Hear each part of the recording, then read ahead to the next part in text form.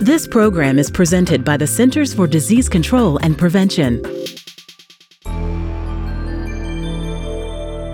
Today, I'm talking with Sandra Bulens, a CDC epidemiologist.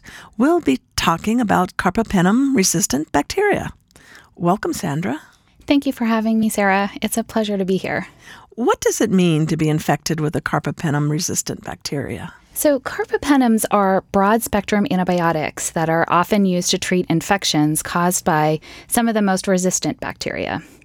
When a bacteria becomes resistant to a carbapenem class of antibiotics, treatment options become more limited, and usually clinicians are forced to rely on older antibiotics that are often less effective or are associated with substantial toxicities.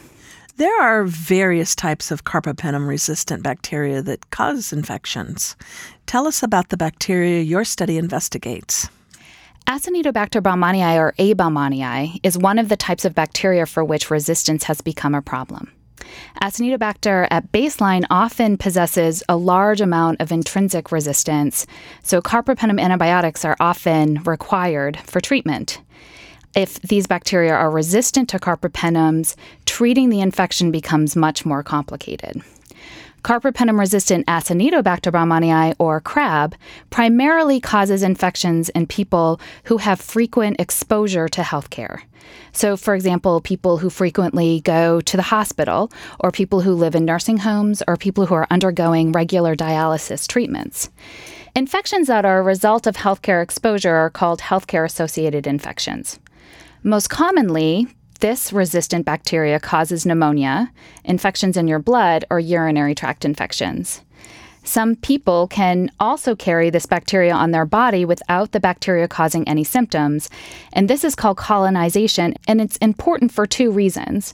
First, people who are colonized with this resistant bacteria are at higher risk for getting a true infection themselves. And second, they can serve as a source of transmission of CRAB to other people. And where are most of these infections occurring?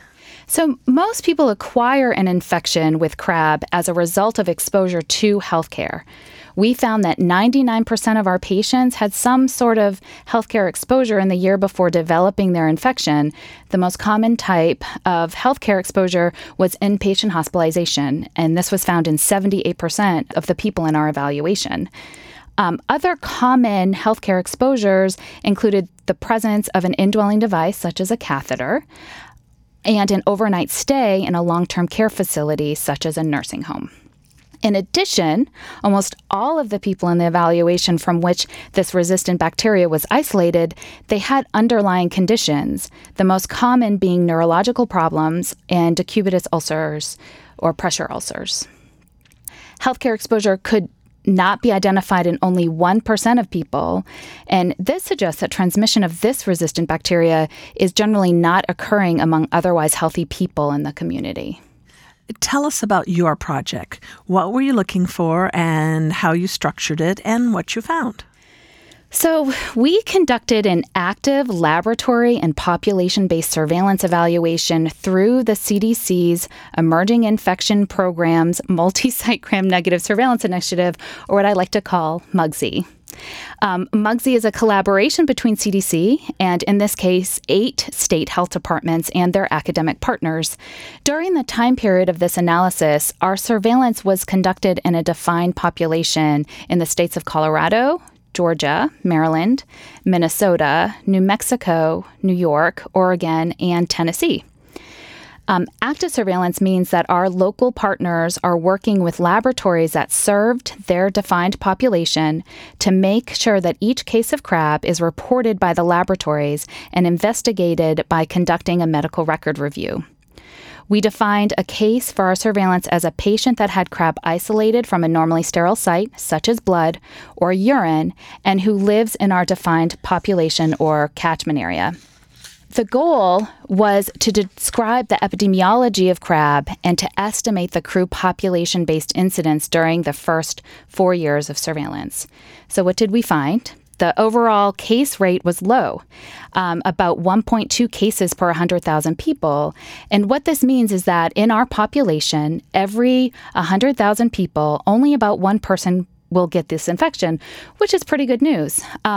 Also, if you compare it to another healthcare-associated infection that we're doing surveillance for in the same catchment area, it was much lower, which is also good news.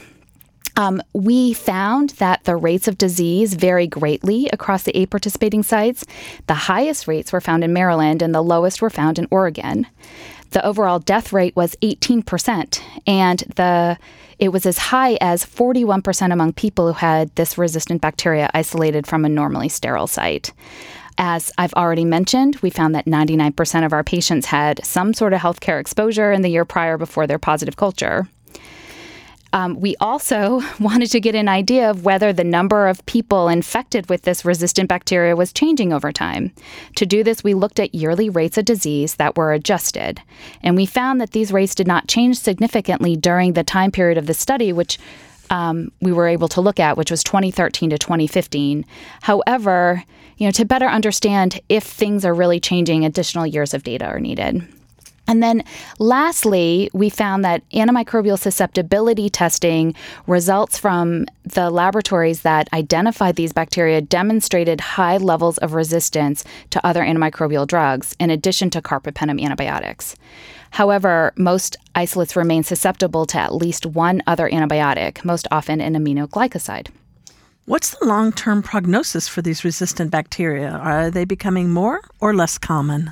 So based on our data, we did not detect a change in the rate of crab in our surveillance population over the 3-year time period that we evaluated.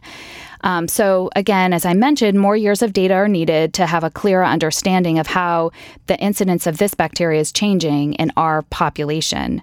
However, data from other surveillance systems have suggested that the rates are falling in the United States, although the reason for this findings is not known, but it's certainly very encouraging. Slowing the spread of antibiotic resistance is a public health priority, and the CDC continues to work with state and local health departments and healthcare facilities to aggressively stop transmission of resistant bacteria. Would you like to tell us about your job at CDC? What's your job and what's your involvement in antimicrobial resistant infections? So I work in CDC's Division of Healthcare Quality and Promotion, and I've been in the division for 11 years. My primary responsibility is working on the surveillance of healthcare-associated antibiotic-resistant infections, including acting as the principal investigator for the part of MUGSI that conducts surveillance on crab. While working in DHQP, I've had the opportunity not only to work on MUGSI, which conducts surveillance for this resistant bacteria, but also on Carbapenem-resistant Enterobacteriaceae, or CRE, and Carbapenem-resistant Pseudomonas aeruginosa. I have also worked on surveillance for methicillin-resistant Staph aureus, or MRSA, another healthcare-associated infection, and it's another surveillance program that's run through the Emerging Infections Program. My goal is to help to better understand the epidemiology of these resistant bacteria in order to help target and improve prevention efforts and ultimately protect patients from infections caused by these bacteria. Thank you, Sandra, for taking the time to talk to us today.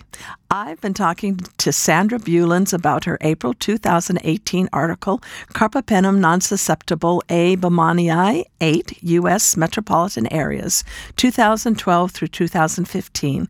Listeners can read the article online at cdc.gov/EID. I'm Sarah Gregory for Emerging Infectious Diseases.